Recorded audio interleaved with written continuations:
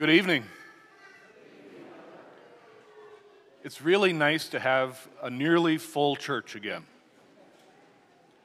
I hope we can continue to do so. Second graders, are you nervous? Yes and no.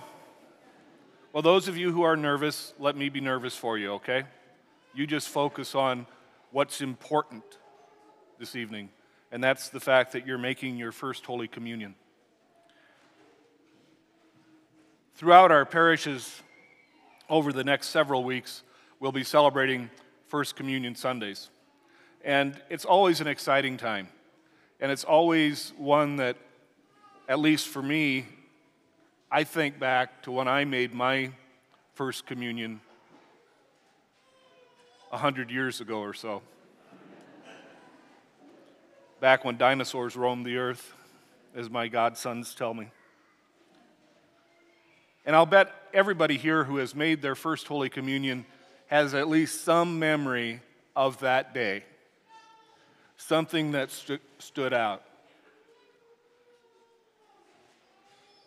Beyond the reception, I remember I was the kid with the bow tie that was hanging off to the side through the whole thing. Kodak captured that moment permanently. But I remember how excited my classmates and I were on that day. We couldn't wait to receive Jesus in the Eucharist.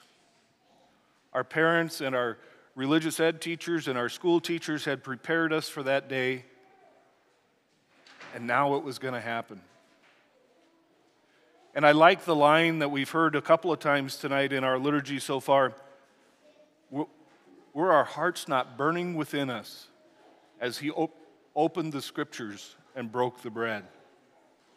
I hope for each one of our first communicants and for their families that your hearts are burning within you as you receive Jesus' body, blood, soul, and divinity for the very first time. And I hope you'll receive him with that same kind of anticipation and that same kind of wonder and awe for the rest of your lives many, many, many times. Because it's a great gift to us that Jesus gives us.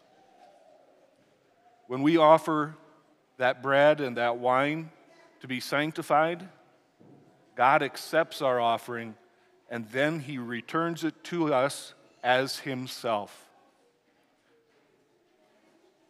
Jesus died on the cross so that we can live. And he gives us the opportunity for new life each time we receive him in the sacraments.